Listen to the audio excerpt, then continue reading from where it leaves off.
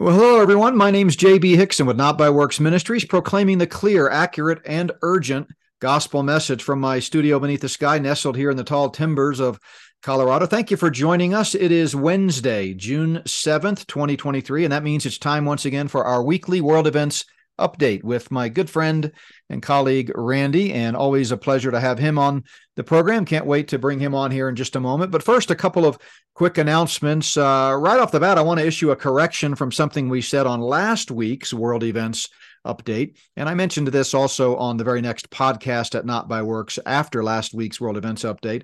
But I know there are some of you that make it a point to listen just to the world events update. And so in case that's the case, I wanted to be sure and get this correction out there. We were talking last week about this AI-based Rapture product that is very suspect, and we weren't recommending it. And in the process, we inadvertently gave the wrong website. We mentioned rapturekit.org and implied that that was a negative website. Actually, that's a great website and a great product. A lot of my colleagues recommend it. I recommend it.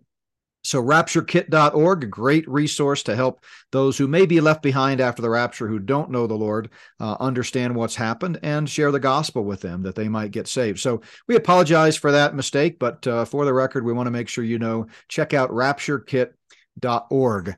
And then wanted to mention that last night we had prophecy night, and I talked about the stage being set psychologically and talked about mind control and some of the new products that are coming out that really seem to be setting the stage for this full spectrum planetary control grid that is going to be rolled out during the tribulation following the rapture. So check that out at notbyworks.org. You can watch both the video or listen to the podcast. And then I had a devotional earlier this week called AI Weapons Are No Match for God.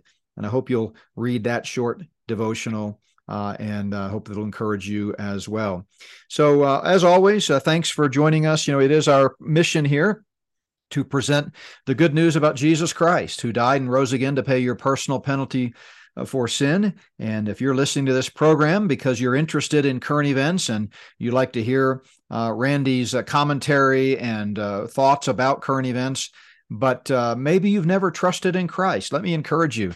That's priority number one. You need to place your faith in Jesus Christ, the one who took your personal sins upon his shoulders, paid the penalty by dying a cruel death on the cross, rose again, defeating death, hell, and the grave, and thereby is able and is the only one who is able to offer the free gift of eternal life to everyone who trusts in him and him alone for it. So if you've not trusted in Christ, today's the day, because as we're going to find out in a few moments, things are heating up as always, and we just never know when that trumpet's going to sound and we're going to meet the Lord in the air.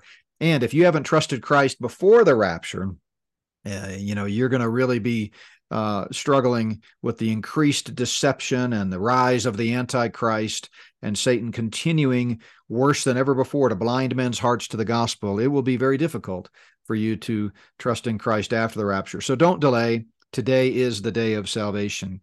Well, I was reading in Proverbs this week, and Proverbs chapter 6, verse 15 has this to say as we begin with just a short devotional here today. Proverbs 6:15 says, "Therefore his calamity shall come suddenly.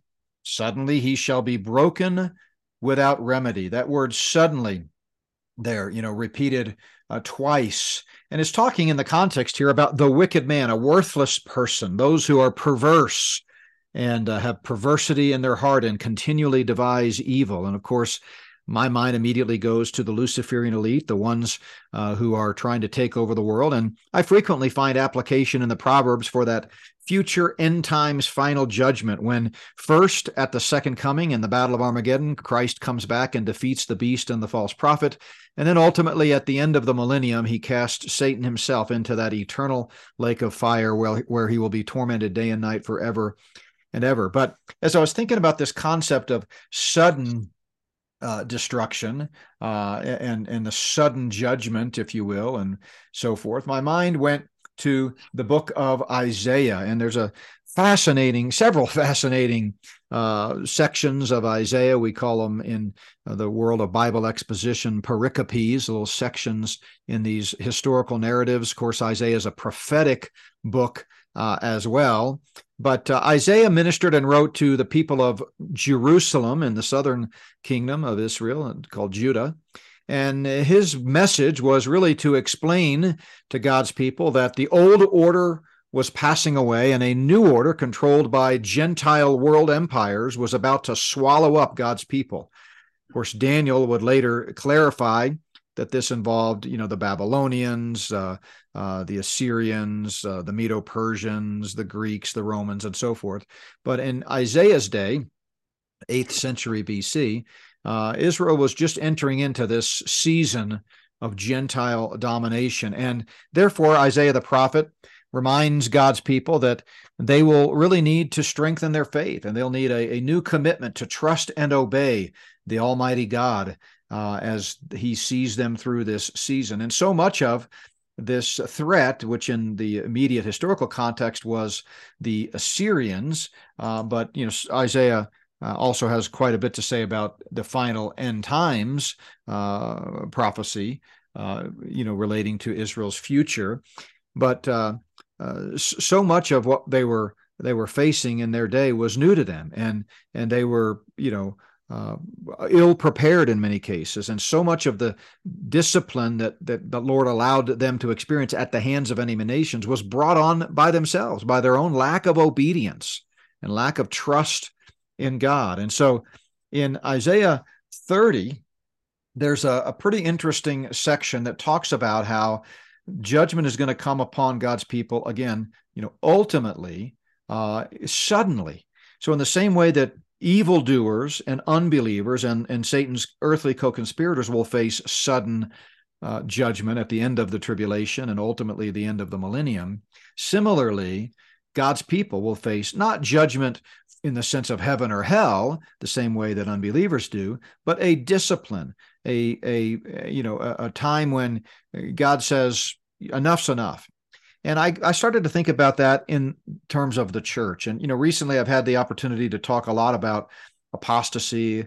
We talked about that last week with John Loeffler, apostasy in the church. I talked about it on the David Fiorazo show just yesterday. And it just seems like the church is asleep at the wheel. And I believe that when the rapture happens, for those that are ill prepared, both unbelievers in the church, the apostate aspect of the church, as well as believers, it's gonna happen suddenly. It's going to be unexpected. Now, if you're a believer, of course, you're going to meet the Lord in the air, and nothing can change the fact that you're a Christian, even if you're a weak Christian and you're not really following the Lord faithfully, if you're not a good disciple. Fortunately, our eternal destiny is not based upon how committed we are and how good of a Christian we are. It's based upon the promise of Jesus Christ, who said, I give you eternal life and you shall never perish. But either way, there's this sense of suddenness. And you see this recurring theme eschatologically throughout Scripture, the suddenness of the rapture, the twinkling of an eye, the suddenness of the coming of the Lord that he talks about there in Matthew 24 at the end of the tribulation, when we come back with him to execute judgment with a sword proceeding out of his mouth and cast the false prophet and the Antichrist into the lake of fire, or the everlasting fire at that point. So there's this idea of suddenness. And so Isaiah, especially in the first half of the book, is talking a lot about this idea of judgment. And it has both a historical sense and then sometimes a far-reaching sense. And when you come to Isaiah chapter 30, he talks about both just a little while these things will happen, as well as on that day, a day yet future, but not specifically identified in the context. And since that day has not happened yet, according to the details of the chapter, we know that this must be referring to ultimately the future kingdom on earth. And so I just wanted to walk through the first few verses of chapter 30 and make some applications for the church today before we bring on Randy. So beginning in Isaiah chapter 30, verse 1, God announces these woes, if you will, to the Jewish people who are acting like rebellious children. And he uses Isaiah the prophet to do so. But the Jewish people at the time were carrying out a plan that was not the Lord's plan. They were not following his will. They were seeking, believe it or not, an alliance with Egypt to defend against the Assyrian invasion. And Yahweh had forbidden them from doing that, from returning to Egypt. he knew that Egypt would tempt God's people to do things contrary to his will. And so the Jews, were ignoring God's direction, and they were trying to find their security and their help from a source other than the Lord himself. Does that sound familiar?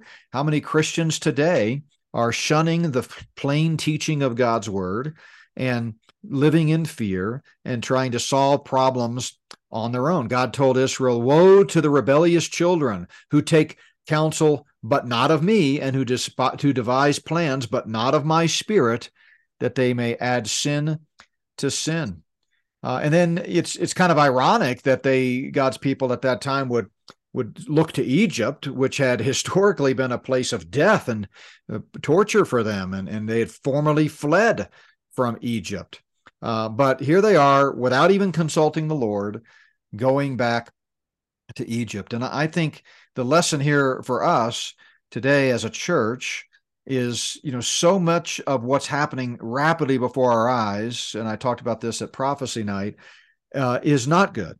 And yet the church is either wittingly or unwittingly embracing it. We are making use of the devil's tools and not seeing them for what they are. And it's kind of ironic, really, because the Lord has clearly taught us to come out from among them and be separate. And the real error of the Jewish people in Isaiah's day was a failure to consult and pay attention to and follow God's word. Well, hello, that's exactly what the church is doing today. We are shunning God's word.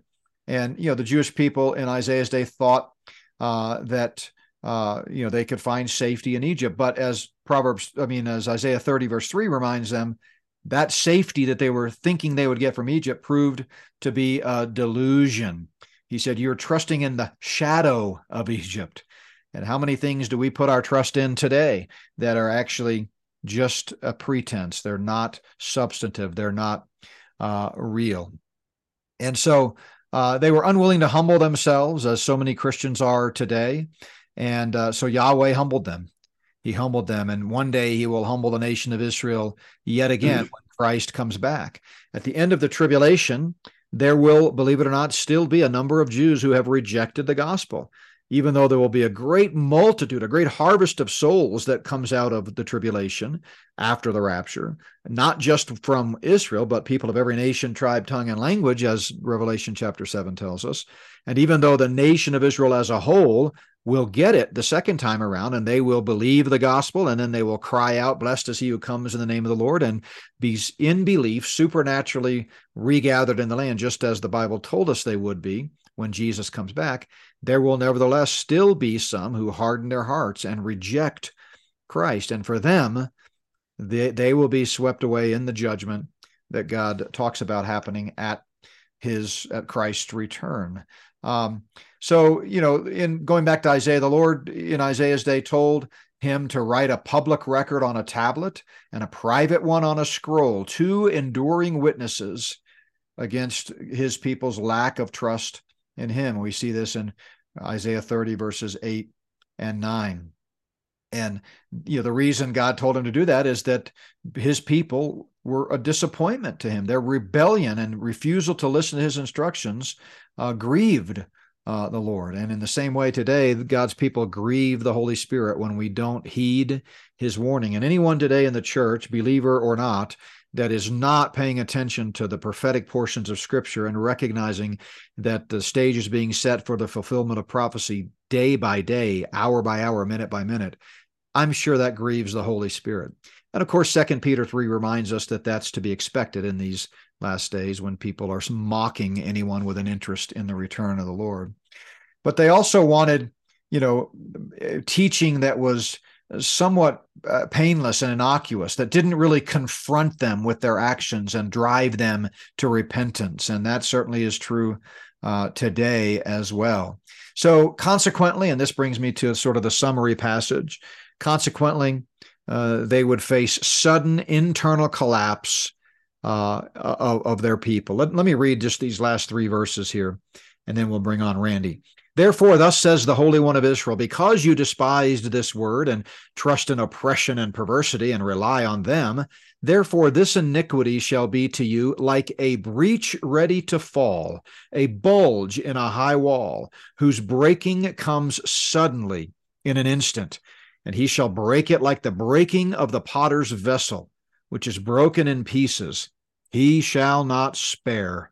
So there shall not be found among its fragments a shard to take fire from the earth or to take water from the cistern.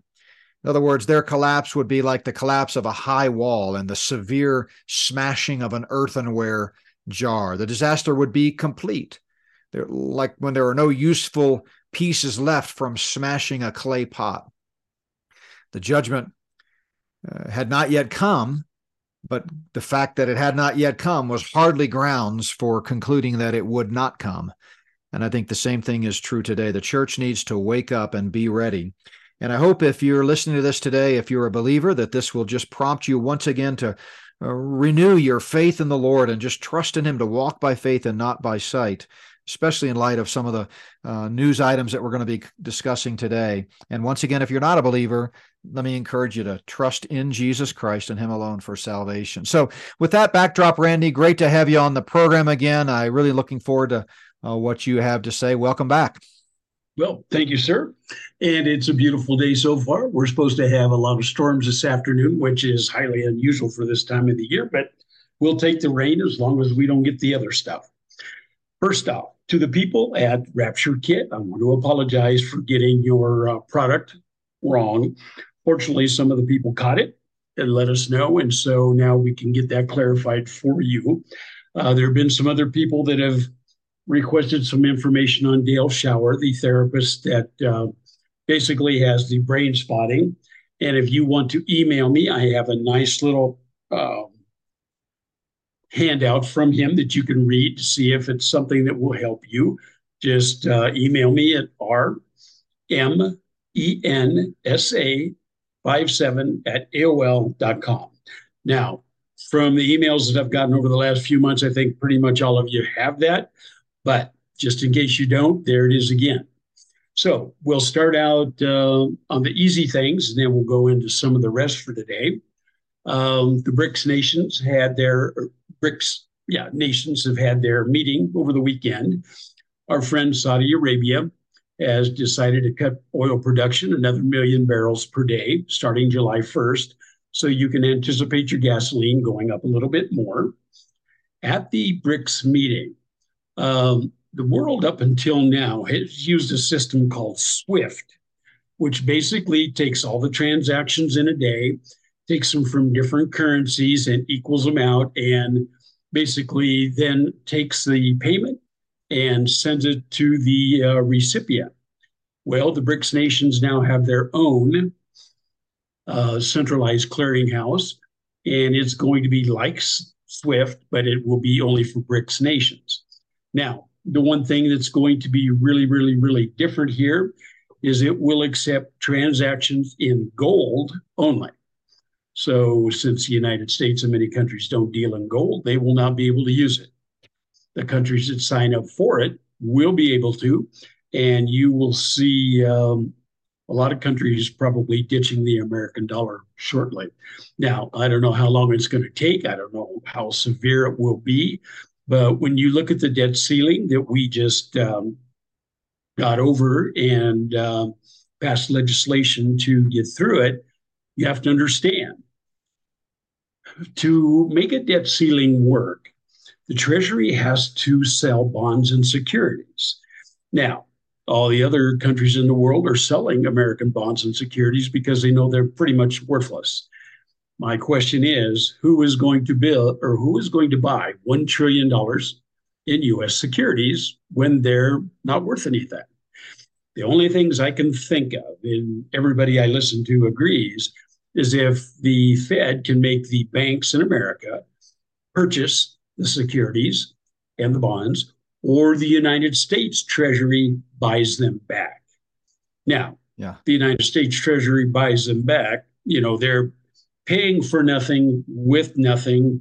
So you can look for some major financial problems in the next month or two. Yeah, so let me go back to the BRICS nations again. I have a comment and a question. First of all, for those who may not know, and I don't ever want to presume things because I know we're picking up new listeners all the time. But the BRICS nations, of course, is an alliance of nations that refers to Brazil, Russia, India, China, and South Africa. But it's kind of always expanding. There are always folks sort of extending a hand and knocking on a door to kind of be part of that group.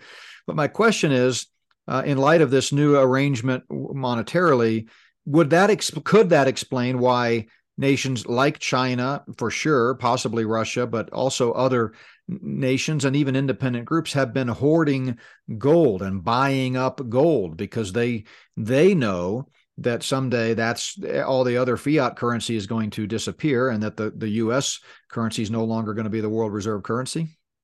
Yes. Basically all of the BRICS nations and even some of the banks in the United States have been buying up pretty much all of the gold that's available every month. The price of gold someday, when the United States no longer has their finger on the pulse and control, is going to explode as far as value goes, as is silver. Now, the thing is, BRICS nations, they have a bunch of nations: Iran, Mexico, France.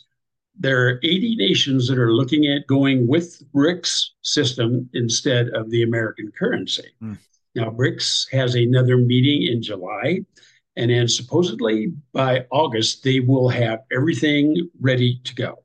In other words, they'll have their currency, their centralized service all up, ready to go. And so they're anticipating getting everything together by then. We'll see if they do, but that's a lot of work to get done in that amount of time. Now, FedNow, which is basically our precursor to the digital currency in the United States, goes active on, let's see, July 1st. So you have 3 weeks left. And then I still haven't gotten a FedNow card showing what my number is or anything like that. But since you have to have one, I would assume they're going to mail them out. They're going to email them. Who knows how they're going to get them to us. But the FedNow basically will make any transaction you make that day, it will be transacted rather than waiting over the weekend, waiting a few days. When you do it, it will be almost simultaneously. So you're not going to be able to float a check for a couple of days. That's not going to work anymore because once you make a payment, in a matter of a few minutes, it's out. When you get a payment, you'll get the payment immediately also.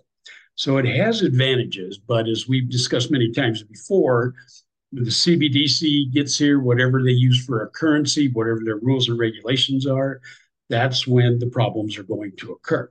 And so let me mention, I'm going to have David McAlvany from the McAlvany Investments on. Many of you know Don McAlvany and David McAlvany. They've been very widely watched and followed within the conservative Christian movement. And it's a real honor to have David on Friday. And I'm going to ask him that question. I'm going to ask him about FedNow. I'm going to ask him about what we see, what he sees coming in the future, because they navigated some of the previous crashes, the 2008 crash, very successfully. And so look forward to that on Friday. Not sure what time it'll drop, but I'm doing the interview Friday, this coming Friday. So can't wait to ask him some of these questions from a financial expert perspective. Yes, and it would be nice if he can give us a little more detail, because when I stop at the banks, some are not going to partake in this. Some have not been invited to partake in this, and the others don't give any information. Now, if it's going to be rolled out in 3 weeks, we need to start understanding who's going to be doing it, who's not going to be doing it, how you opt in, how you opt out, because once you opt in, I don't think you'll ever get out of it. You will be there for that, the CBDC, and you're just going to have to tolerate whatever comes through. So maybe I'm not going to steal his thunder. He can give us a lot better idea Friday when you interview him. On the AI front, the AI is out of control. Like I've said before, people can't control it. I read an article from one of our listeners this week that says Microsoft is adding AI to its Windows 11. It's going to be called Windows Copilot. It is going to basically be added in with the Windows 11. It will take over and will have access to everything on your computer. every program, every app. It's going to basically integrate, and then supposedly it's going to make everything faster. You're going to be able to access information faster. But when you go to remove it, there are items that will never be removed. They will be on your computer and in your system as long as you have that. So before you get excited about using it, make sure that that is an option you want. Yeah, and I've been talking about cloud-based computing since it really first came out, and really that was the whole goal behind cloud-based computing, was to give the bad guys access to your data and everything about you. In the old days, everything was local. So if you wanted to protect yourself, you just saved it to an external hard disk, put it in a safe, and it was unpenetrable. No one could get to it unless they stole that physical hard drive. But now that everything's gone to cloud-based, remember, the cloud is just somebody else's computer. And whose is it? Well, it's the Luciferians who are hacking and tracking everybody through their bit buckets. And so, that's something to really be concerned about. But even bigger, and I don't know if you were going to talk about this, but I talked about it last night at Prophecy Night, but that is the release of Apple's Vision Pro AI headsets. I mean, that thing is unbelievable. I played the promotional video last night from Apple, and it just seems like overnight we have left the planet and we're now in the twilight zone. So if you haven't watched my presentation from Prophecy Night, let me encourage you to go back and check that out. Well, I'm glad you mentioned that, because I was going to bring that up next. At $34.99 for a set, I think I'll probably be passing on it for a while. Yeah, if I need 3,000. Just to clarify, $3,499, not $34. Exactly. Yeah, not including tax. Now, one other thing to remember: if you don't like Windows 11, you could always transfer to Linux. A lot of people are doing that because Linux supposedly isn't going to partake in this stuff. It is a completely different operating system. But my big problem with Windows 11, if we're going to put this Windows Copilot in there, will your VPN and will your antivirus system still work? It looks to me like they may very well find a way to just negate both of those, in which case you're not going to have the protection you think you're going to have. So before you ever install something like this on your computer, I would talk to somebody in the know that's an expert and find out, because if your antivirus and your VPN are unhooked, you're going to need some type of protection, or these items are going to just take over and it's going to be over. On the headset, I did look at a pair. Well, I didn't look at a pair. I looked at what they look like. We're not talking chic here. We're talking you are going to be the nerd if you buy these things, at least for a while. I'd love to try them, see how they work, but I'm afraid with everything going on, you try them once, it may be more than a guy can handle. So, and remember, eventually they're going to be implanted. I've talked about that before. They're on record talking about that. Cell phone CEOs have talked about by 2030 they want all cell phones implanted. That's what the World Economic Forum, that's what Elon Musk with his Neuralink and other brain-computer interface technologies are all talking about. So this is just a stopgap measure. It's boiling us in the kettle. It's a lot of people that, in spite of the high cost, are going to jump at this because they're pretty amazing. But what they don't understand is this is just one step along the way. Eventually, they want all of that technology beneath the skin, as Yuval Noah Harari and Klaus Schwab have said. And then once they've tied it into your brain, they're going to track everything you do. So yeah, really, really amazing how quickly everything is being rolled out in terms of AI. Well, it is. And now that Elon Musk has his Neuralink approved for human testing, I guess I would call it. And there's another company that we mentioned a couple of weeks ago that is doing the same thing. I want everybody to go back and look at the results when Neuralink was used with the monkeys, the chimpanzees. It was a mess. They were dying. They were getting sick. How they ever got it okay to use on humans is beyond me. That technology is not here, but they're going full steam ahead. Now, I get a lot of questions on COVID, on graphene oxide, etc.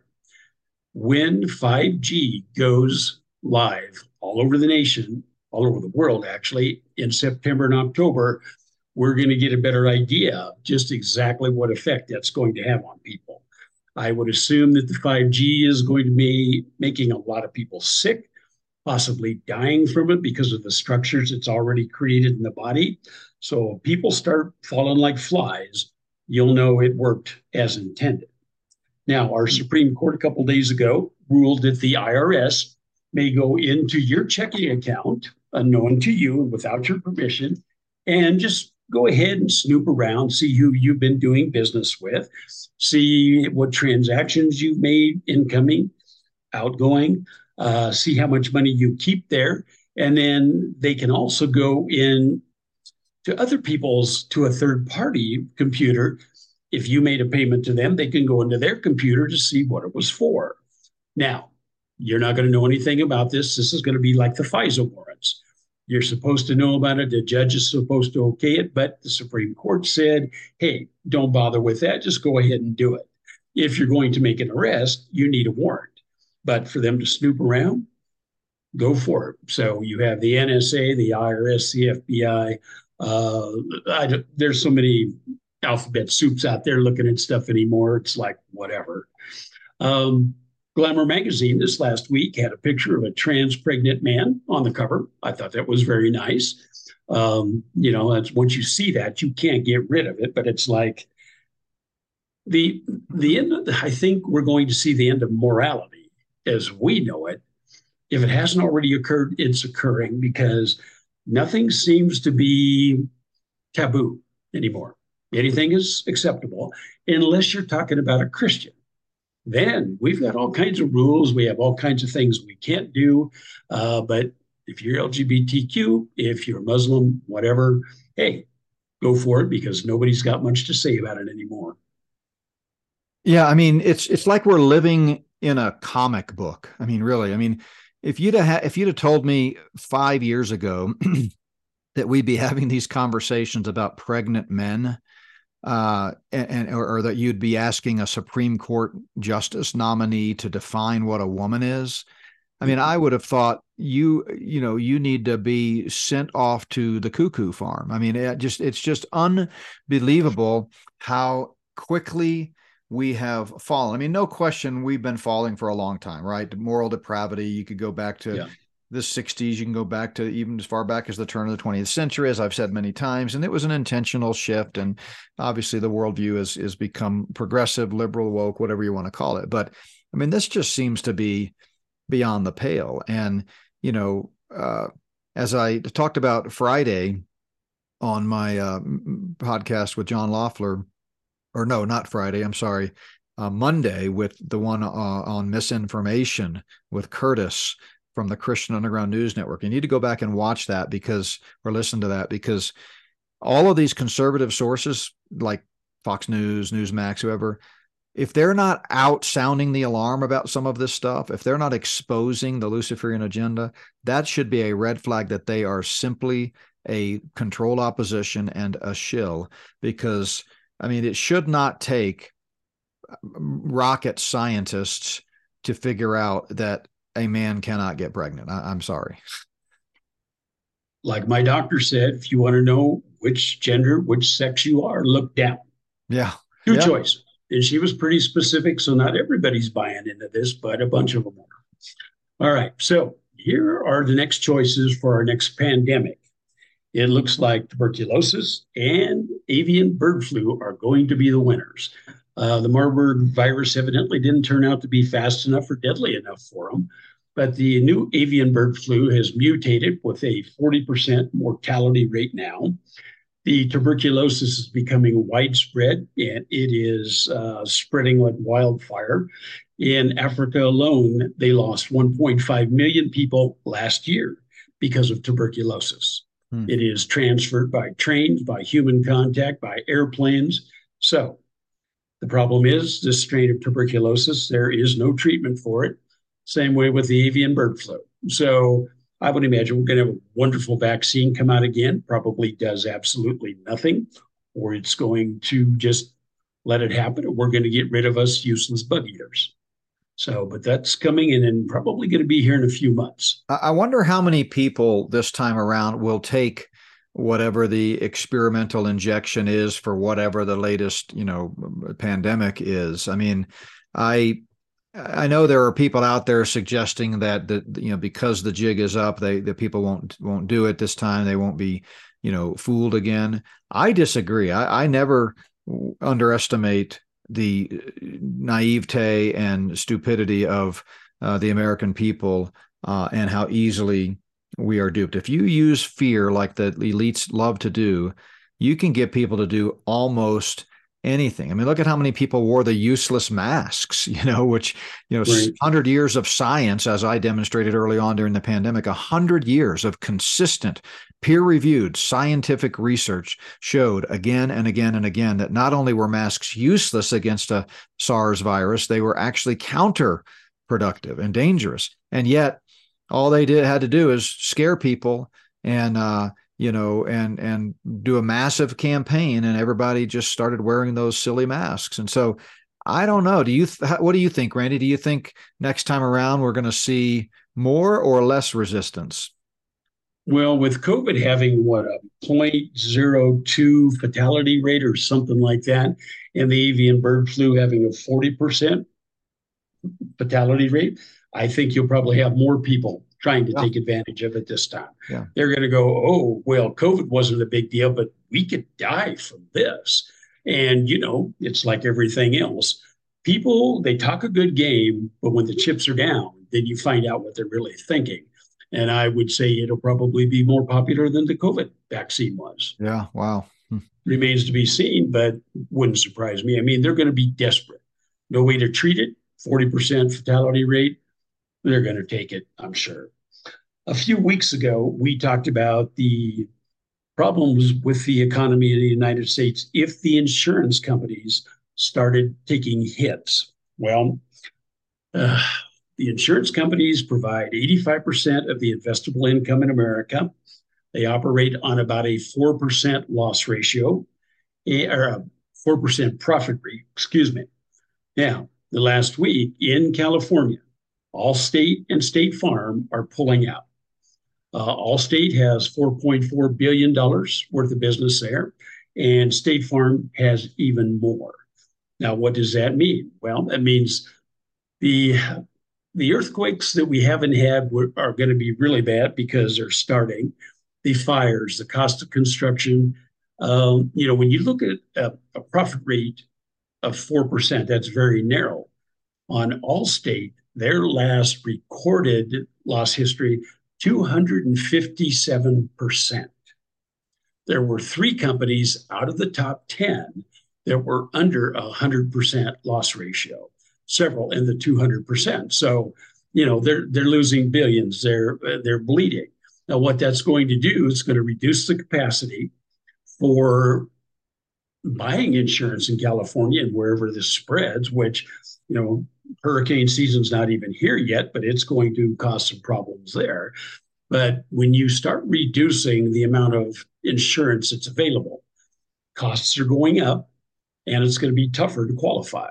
Now, they do have backup plans in most states, but unfortunately, the coverage is terrible. They're very expensive. But when the number one and the number four carriers in a state decide to quit writing policies, you've got a problem. Yep. I don't know how many million or 100,000 people this is going to affect, but they're going to find that when they go to get their insurance renewed, if they've had a loss, we don't want you. They'll send them over to a fair plan, which is what they're called, and they will find out truly what an insurance policy costs. And I am afraid AIG and Chubb are also big companies. They've pulled coverage in certain areas, and some of these states that have a lot of catastrophes, Colorado being on that list because of the hailstorms and windstorms we've had, you could find yourself paying 5 to 10 times as much as you do now for insurance. So it could get very expensive very quickly. So anyway, something to look forward to, because if these companies are losing money like that, that means there's no money to invest. There is no money available for stocks, bonds, excess losses, anything like that. So that part of the industry is starting to crumble. And when it goes, the banks will follow right behind it. Mm-hmm. So now, for the main thing that I'm sure everybody is excited about, is let's talk about Russia, China, terrorism, and what's going on. All right. The Ukrainian offensive has started 2 days ago, I think. The first day, they lost 250 men. Second day, they lost 1,500 men. And then last night, somebody blew up the Kharkova, I believe is how you pronounce it, dam, and is causing a flood going into Crimea. Now, they're saying the Russians did it, but basically what this dam does, it supplies all of the fresh water for Crimea. So all of the Russians living in Crimea no longer have any water. They have seawater, but no desalination plants. So Russia didn't do this, let's face it. It's cutting it off, all the water off to these people. Russia will no longer have a direct access to Moldova, to Crimea, or of any of those, so they're going to have to go around to the north. So let's face it, more than likely, either NATO or the Ukrainians blew up the dam. Now, there are thousands of people being evacuated right now. I'm sure there will be fatalities there, no doubt about it. I am sure that the Russians already have plans on how to respond. As we mentioned, I think 4 or 5 months ago, the regional commanders of the Russian army were given the go-ahead to use nuclear weapons if they wanted to do so, if they found it necessary. Since the Russian border is 1,100 miles long, the Russians are pretty spread out. So I would imagine that the chance of going nuclear in this insurgency, offensive, whatever, is going to happen. It's just a matter of time. Now, let me ask a quick question about that dam, because I saw that some of the text alerts that I get from you and other folks last night about that, and then I got an email from one of the sources I subscribe to, a news source, today about it, and it talked about 16,000 citizens in the sort of the danger zone, the critical zone. But yes. Are these deaths? Are these Ukrainians or Russians? And I realize, of course, historically it's the same thing, but I mean, who's suffering? I agree with you. It sounds like it was the Ukrainians or those supporting the Ukrainians in an attempt to make it difficult for Russia in the Crimea region. But who are the ones that are suffering from that? Ukrainians? Most of them will be the Crimeans. They will be Russians, since Russia assumed that, several years ago. Right. So most of them will be. Now, what concerns me, and I looked at some close-ups of the film that are being taken by the foreign journalists, the Ukrainian troops have Nazi insignia on their uniforms. They are using that. The New York Times has even reported on this. Redacted has reported on it. I mean, you can see pictures of it. They're not even hiding it. Now, I don't know what they plan on accomplishing using Nazi insignias on a uniform when they're attacking Russia. If we go back to World War II, they were the most intense enemies ever. Now, the Germans are supplying Leopard tanks, as are some of the other NATO countries. They have the German insignia on the tank. Now, if you want to set off a complete population, you take a German tank with a German insignia and you go across the Russian border. And I will guarantee you, Putin will launch 5 minutes later. Mm-hmm. I don't know what these people are thinking. They're not thinking with their head, because they cannot win this. Russia has increased their troop strength in the Ukraine area to 1.2 million. That's up from 1 million 2 weeks ago. They are not here to play. This is not going to be tic-tac-toe. Mm-mm. And remember, it's drying out. Yeah, sorry, you cut out for just a second there, but I was going to say, remember, it's never about what it's about. So we talk about winning and losing. It's not about Russia versus Ukraine. That's what they want us to think it's about, but it's about a much bigger agenda. Wars are big money makers for the elite. They serve multiple purposes in the big picture, and so they want to prolong this thing. It's a game for them. It's like a game of Risk, a board game, and they're just enjoying it. And if someone passed the popcorn, the elites I'm talking about. But for the people on the ground, it's devastating. I mean, war is hell, and real people are suffering, and real people are dying. But there's a bigger agenda here, and I think, as you and I have talked about, it really connects, really clearly with the Ezekiel 38-39 Gog and Magog war. And that's why this flooding of the Crimea zone is kind of interesting, because it sort of delays, if anything, the potential intrusion from the north, right? Well, it could delay it, or the Russians may decide to just circumvent going to the north, go through the Black Sea right over to Moldova, where they have the Transnistria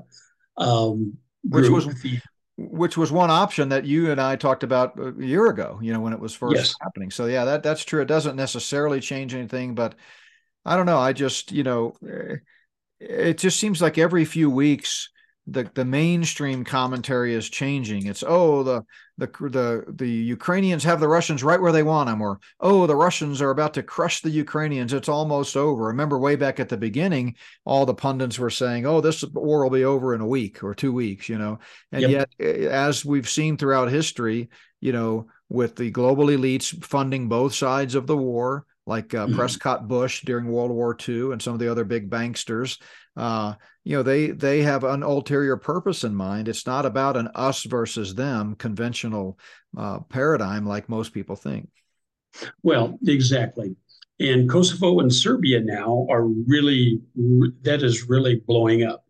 NATO is sending in troops. The 101st Airborne of the United States is there. There were 15 Italian troops that were injured in one day. So I don't know if that's a false flag. I don't know if this is going to be part of it. But if Russia would just circumvent Crimea, move over to Moldova, where Transnistria is, and that's right along the edge of the sea, they could move into the Hungary, Romania, Bulgaria area easily and move down probably faster down to Turkey, which is where they're going to end up, because Turkey is as good as in the Russian sphere of influence as anybody is. They haven't left NATO yet, but they're going to. There is just no doubt about that. But the thing is, like you point out, how many 100,000 people have to suffer for a proxy war caused by NATO and us to get Russia involved? Because we thought we were going to bleed them dry. They're stronger now than they ever were before. Their economy is hitting on all cylinders. There were some people over in Russia I listened to on the news, and they said, you can't use an American ATM there, but if you can convert to their currency, it's available. They have their restaurants open, the motels are open, everybody is enjoying life. And so the sanctions were worthless. They did nothing. Now, I'm sure as far as the everyday man and woman goes, they caused a lot of hardship. But as far as the elites, they didn't even bat an eye. Mm-hmm. But with, there are always going to be things that happen in war that you don't anticipate. But going through Crimea said, if you attack, or Russia said, if you attack Crimea, we will go nuclear. Now, there aren't any Ukrainian troops that we know of in Crimea yet. But if they hit there, Putin is ready to go. His patience is over. He's got a big exercise taking place by Kaliningrad. There are 60 surface ships. There are 200 aircraft, plus all of the soldiers that go with that. And NATO has an exercise right off of Portugal at the same time. Now, when you're talking hundreds of ships, hundreds of planes, and thousands of men, that doesn't seem to be a really big area to separate things. So you can just about imagine what could go wrong there. So I don't know what's going to happen there. Russia is going to make NATO and the United States pay. But I don't know if they're waiting for the Chinese, the North Koreans, or if they're waiting for Iran to move against Israel, or all of the above. It could be. But really concerns me. And I think we are in far greater danger right now than we have been since I was born back in the 50s. Biden is an obvious candidate for a nursing home. Mentally, he does not have the capacity. Physically, he works from 12 p.m. to 4 p.m. every day, and he's taking weekends off. So that means really who's making the decisions? We know he is not. And then, of course, we have Kamala Harris to back it up. And I don't know which is scarier as far as I'm concerned. By the way, real quick to interject, I got a email from someone today. I haven't had a chance to respond to it yet, but they were suggesting that could it be possible that Biden is just sandbagging, and no pun intended, because of course he tripped over a sandbag here in Colorado Springs. But no, that he could be, that it all could be for show. That really he's a brilliant mind and has great mental capacity, but he's fooling everyone into thinking that he's a dunce, so that he can kind of pop out at the right time and sort of take over. It was a long email. I haven't read all of it, but that seems to be the gist of it. But I don't think so at all. I mean, I'm sorry, but I've said from the beginning that Biden is a placeholder. If you understand American politics and the role that it plays in the Luciferian agenda, you know that we don't have elections, we have selections. Those of you that still put your hope in the electoral process and the election process, and you think if we can just elect a conservative, we'll be okay, you're just duped. You've been fooled. You've been lied to. It's all a big theater. It's all a big show. Nothing ever changes. Both sides of the aisle are controlled. They put Trump in there for a purpose. When they had finished using him to roll out the pandemic and the devastating death shot, then they set him aside, and now they've got a placeholder in there. They're accomplishing a lot behind the scenes, things that we don't have any idea about, things they're not even talking about on mainstream news, that are preparing the way and paving the way for this mid-decade rollout of the New World Order. And then when they're done with Biden, they'll put in whoever they want next. But I think he is not brilliant the way this emailer thought he might be. Sorry. Well, I got to tell you what, I'd have to use those Apple glasses to get into virtual reality to really think that he's got a brain working at all. But the problem is, if he goes out because of the 25th Amendment, resigns, dies, or whatever, Kamala Harris moves in. All right, then she can kind of pick a president to come in, but then both sides of the Congress, the House and the Senate, have to vote on them. Now, the scary thing that seems to be the consensus of myself and others I've talked to, everybody thinks that could very well be Obama. And that would be right there with his plans because he's in the mix. We know it. You talk about somebody that bears watching, he would be it. He seems to be pretty popular. It would be kind of one of those that could sneak in. Now, the reason I see Biden going, mentally, physically, he's losing it. But with the congressional investigation where it's at now, going against him and his family, I think he's going to have to leave the presidency or be taken out. I think he's proud enough, and his wife might even figure it out, that he needs to go. Because let's face it, they have evidence of bribery. I mean, payments are made to the Biden family and to the granddaughters, for crying out loud, by the Chinese. And they had no business. They had no real estate. They had nothing. So what were all those $5 million in payments made for? Nobody knows yet, but I think they're going to find out. Well, go ahead. Let me push back a little bit on that just from my perspective. Again, I could be wrong. This is just my attempt based on years and years of studying this to try to connect the dots.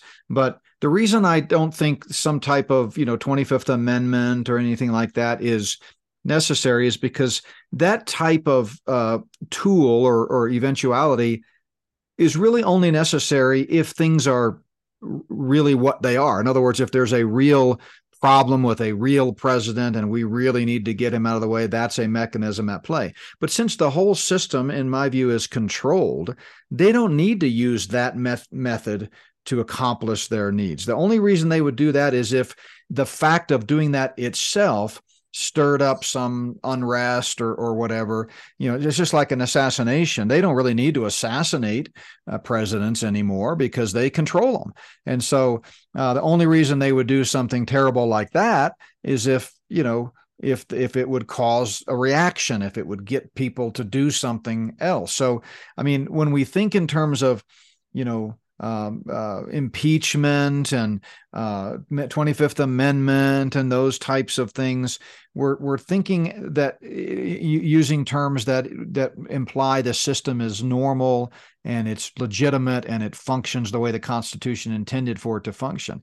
I just don't believe that's the case. And I think there's overwhelming evidence for that. And I talk about some of that in the books.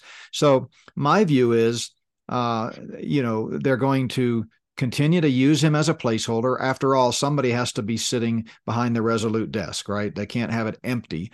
But the real power brokers, the ones that are really running things, they don't need him. He's just going to do whatever they say. Now, you contrast that with Trump. Trump also was a pawn in the game, in my view, and I know I'm probably going to get a ton of emails now from all the Trumpites out there that think he's the savior. But, I'm sorry, he was a pawn in the game. That was clear enough. He was used for the pre-planned pandemic to roll that out and get conservatives to wear masks and stop worshiping Jesus in church and to, shut down their businesses and, take the shot. They used him for that purpose. But he was not a placeholder in the sense of he still was his own man. He still did things. And when you're the president of the United States, the leader of the free world, they can't control everything you do. You wield the mighty pen. And so he did frustrate the global elite in certain areas. He was a bit of a wild card, but that's okay. They were satisfied with what he did in terms of accomplishing their agenda, even though he did some good things as well.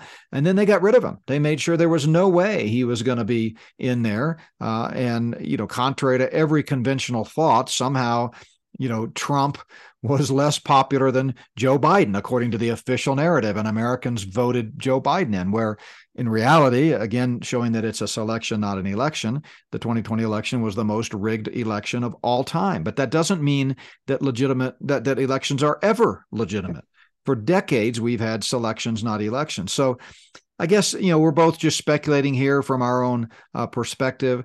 Could they do something to sort of, push Biden out of the way?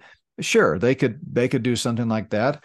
Or they may, depending on what their plans are after 2024, if we're still here in 2024, they may plan to put a Republican in there. So they may just have him be the candidate, lose the selection, the pretend election, goes to the Republicans. And then they roll out the next phase of their plan. So, that's just my thought. But again, nobody really knows for sure. Well, that's very true, and that could happen. But I guess what I'm looking at is because he's such a liability, I don't know that they can really control him very well anymore, because I don't think he has a cognitive ability to carry through and remember what he's told. And I think they want the real power broker, whoever that's going to be, to kind of sneak in on the back end. Now, if you put Kamala Harris in as president, you've got a Joe Biden only as a female. If you move Obama or whoever their choice is in, if something would happen to Kamala, then you've got the guy in there you want. Now, you could be right, I could be right, or it could be anything else. But here's my question. If Biden stays in, would he start a nuclear war to stay in? Secondly, would he throw his son Hunter under the bus for all of this criminal activity and then pardon him? I mean, I would say yes to both of those. It's certainly conceivable. And you bring up a very good point. If his mental capacity becomes a liability with him being a placeholder, then absolutely the elite would move him out of the way. Now, the reason I don't think Obama, this is just my opinion, I know that I disagree with a lot of pundits out there. Obama is a favorite enemy, just like Hillary is. Everybody loves, to hate Obama. But if you know the backstory and kind of the behind the scenes things that went on during his 8 years in office, he did not make any friends among the Luciferian elite. He betrayed them in some cases. He kind of went rogue a few times. There was this behind the scenes struggle between the old guard elite and the new guard elite, which Obama was kind of part of the new guard elite. And as I said, with a president that has mental abilities like a Trump or an Obama, it's always a bit of a wild card for the Luciferians. They may put them in office to serve a purpose, But, once you're in that office, you can do some things that may not be exactly following the blueprint of the Luciferian elite. And that's what we discovered happened with Obama. If you take the time to really do the research, it's deep research. It's not front page research. So for that reason, I would find it difficult to see, unless they've kind of reconciled or made amends, that the powers that be that are right on the cusp of ushering in this one world system would go back to a guy that they feel betrayed them in some ways. I look for it. I don't know. It's too early to predict. And I've learned you really can't predict anyway. I just knew that in 2016, Hillary was their guy. I just knew that. I thought they were knocking on the door. They were ready to bring in a full-blown Luciferian. And the Clintons have been a long-standing part of the global elite, the old guard. And I just figured that was it. Well, I was shocked that they put Trump in there. And of course, a lot of people thought, oh, this was God intervening and God miraculously let Trump win. And all the people, there was a populist uprising and all the official mainstream narratives. I didn't think that was it at all. I knew there was some greater agenda at play. And then sure enough, not long after, he was elected we have this, rollout of the pandemic and some of those things. So it became clear to me what the ultimate purpose was. So, but what's interesting to me is, all eyes are on 24. Again, if we're still here, the way things are going, we may not make it through the end of this year before the rapture happens. But if we're still here, it'll be interesting to see who they put in. If it's a war hawk, and typically that means a Republican, then maybe they're going to be fomenting some type of war, World War III, that so many have been predicting is coming. If they put in a Democrat, maybe they've got some more work to do to lay the foundation for that. I don't know. I'm just very, very. It's good theater to me. I love politics, and I'm a student of politics. I just don't buy into the false left-right paradigm like everyone else. To me, it's like watching a good movie. I wonder what plot twist is coming next, Yeah, well, I agree. And like you said, we can sit here and talk about choices, good, bad, or ugly. Hillary, I think she's out of the ballgame, but Michelle Obama definitely is not. Mm-hmm. They keep talking about her. And if she wanted to have direct input from her husband, wouldn't that be convenient? Yeah. But, and by the way, you mispronounced Michael, but we'll just leave it at that. I think you're going to get some emails. I'm sure I will. But somebody asked me that question, and it really cracked me up at Prophecy Night last week. In fact, I was so not prepared for the question. Plus, with my hearing problem, I'm hard of hearing. I didn't quite understand it, but they asked a question about, let's just say, Michelle Obama. So you can go back and check that out from last week's Prophecy Night. I remember it well. Yeah. The last thing that I want to mention, and the reason I say that the Americans are in danger, and I don't think anybody understands how much, watch the immigration, watch what's going on. We've had 3 bulletins from Homeland Security and the FBI saying that they believe an attack is imminent on the homeland, whether it's a white supremacist or, Black Lives Matter, Antifa, who knows? But there have been at least 5,000 Chinese males between 21 and 48 enter the United States. They are all carrying the same equipment. They all have the very same excuse as to why they're coming in to the country. Take that with 100,000 known terrorists, Muslim descent, or whatever that we knew we had before. Take that train car of 60,000 pounds of ammonium nitrate, get a couple of diesel trucks that have 7,500 gallons of diesel fuel, and you have 12 potential catastrophic bombs you can make out of that. You take that with the 8,000 survey/flyovers that have occurred in the United States in the last 60 days. They're looking for something we don't know. You look at the presidency. I mean, he's not awake to make a decision. Something's going to happen. Yeah. Now, they don't send out bulletins for nothing.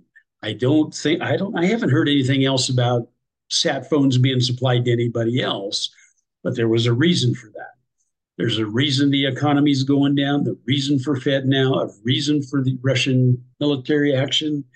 Um, I think we all be well advised to be very alert in the Yeah, next month. no question. I mean, they're telegraphing it. We just don't know when. It's kind of for those who are students of Bible prophecy and students of current geopolitical events. We're all on the edge of our seats, really, waiting and watching, and it's just from our perspective of being outsiders. It seems obvious that, hey, why don't they just go ahead and do it? Just do it already. We know it. Yes. We know it's Yeah. going to come. But they, never underestimate the enemy, right? And I tell you Right. what, we just don't know their timetable. But there's no question that it's a cumulative case, not just any one thing. Got people out there talking about, you know, EMPs or war or an economic crash or the digital ID or this or that. I don't think it's any one thing. I think they're going to bring a coalescence of events that really are an unfreezing end of the world as we know it type scenario that really pushes the world and particularly the United States over the edge. Because what people have to realize is that most of the rest of the world is already part of a one world government. I mean, they're already voluntarily ceding their power to groups like the World Health Organization, the World Economic Forum, the UN. We did too. We do it on paper. We've already signed away our rights, as was reported recently. But it's in practice, we still maintain the appearance of national sovereignty. So when we talk about ushering in the one world system, we're really talking about the downfall of America. That's what we're talking about, to get America out of the way. The rest of the Yes. world, they'll be happy to jump on the bandwagon if they aren't already. So yeah, I think it's going to be interesting to see what happens. But yeah, Randy, any closing thoughts? Well, the military or the Pentagon came out yesterday and said, yes, we do have UFOs, and we have been trying to reverse engineer them. Now, Project Bluebeam seems to just blow up every time we talk about this stuff. I mean, let's face it, they're planning on something big. As much as they're talking about it and everybody else is talking about it, I look for it soon. It's just ready to hatch. It is. And, real quick on that, I hate to prolong this, but you brought up one of my favorite subjects here, and that's the demonic UFO phenomena. I was doing some research recently for my new book that's coming out, even though it's not going to technically be about UFOs. It's all kind of interrelated. And I discovered that just as we've seen the UFO activity for the last 7 decades, being tracked and documented by the U.S. government, and then that's now common knowledge, to the tune of thousands of cases, and to the tune of, actually now having legitimate budgeted committees and groups tasked by the government to study this stuff. It was all black budget before that.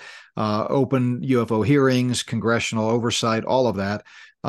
What I discovered is that in the celestial realm, or let's not say the celestial, but let's just say the realm of stars and space, the space realm, we've had a similar explosion of unexplained aerial phenomena as well. So much so, and by the way, they call that fast walkers, where they have skinwalkers on Earth, they have fast walkers in the space realm. So much so that NASA has been covering up just the extreme amount of unexplained phenomena, orbs, lights, ships, all that kind of stuff in the realm of space. And the NSA, who uses satellites up there for their spy network, they actually had to create a filter. There was so much UFO activity in space that we never hear about, that they had to create a filter to turn off their sensors for that, because it was muddying up their data and they couldn't even see legitimate, other things that the satellites were trying to track from enemy nations and so forth. So just one other example of the fact that things are heating up. And, these UFOs that we've all talked about and that I've written about in my books have to come from somewhere. So I guess it makes sense that they're actually in the space realm, but you just don't hear a lot of talk. I mean, we had the Balloonapalooza or whatever, here recently, but that, you just don't hear a lot of information about these UFOs originating in the second heaven, so to speak, up there before Yeah. you get outside of time, space, and matter. So very, very interesting stuff. Well, we have UFOs, we have the wars, we have the economy. I don't know what else you'd toss into the salad to make it just that much more interesting every week. Well, cheese is always good on the salad. So, well, That's Randy, true. it's been great to have you once again, folks. You gotta smile, you gotta laugh, because ultimately we know that's what God's doing. Psalm 2 tells us God's laughing at the enemies and their plans. He holds them in derision. Um, this is serious stuff in the sense of we do need to prepare for it, but we also need to be prepared for the rapture. All of this is clearly pointing toward the soon coming of our Lord. And I've talked a lot about preparedness for if the Lord tarries is coming, and we have to face some of these things, the suffering and the persecution. But what about preparing if the Lord were to come back today? The Bible has a lot to say about being ready for the rapture. 1 John 2:28 tells us to abide in Christ. That means to remain in close fellowship with the Lord by studying his word, by praying, by being involved in a Bible-believing church, so that when he appears, we will be confident and not ashamed.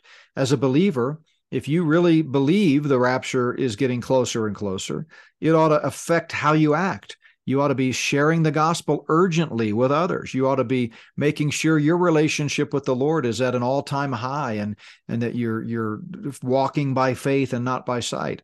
If you're not a believer, and yet somehow you've become a student of Bible prophecy and you are following current events, and you've become convinced that, yeah, maybe there is going to be some big, rapture type event, then you need to get saved. It's strange that people would believe in the rapture without believing in Jesus Christ, the Son of God, who died and rose again to pay their personal penalty for sin. So I guess I'll just leave our audience with this reminder. There is an urgency to the hour. We do need to be prepared, not just for what's coming on earth, but prepared for the rapture itself. Trust the Lord, walk by faith, look up and be watchful. Our redemption is drawing nigh. Well, folks, thanks so much for joining us today. Just another fantastic program. Thank you, Randy, for all your time and effort. We look forward to each week when we get together and talk about all that's going on in the world. Look forward to the upcoming podcast. I've got one tomorrow on Thursday. I'm really looking forward to. We're going to have my good friend and colleague Brad Maston back on, and we're going to talk about some more signs of the times. He's put together a list of things. He's calling it Countdown to the Rapture, and what are some things that he sees as a pastor and Bible scholar that indicate the rapture could be close. That's Thursday. And then Friday, as I mentioned, Dave McElvaney will have on the program and talk about the coming financial collapse and get his professional expert insights into all of that. But until then, thanks again, Randy, and God bless you, everyone, and we will see you next time.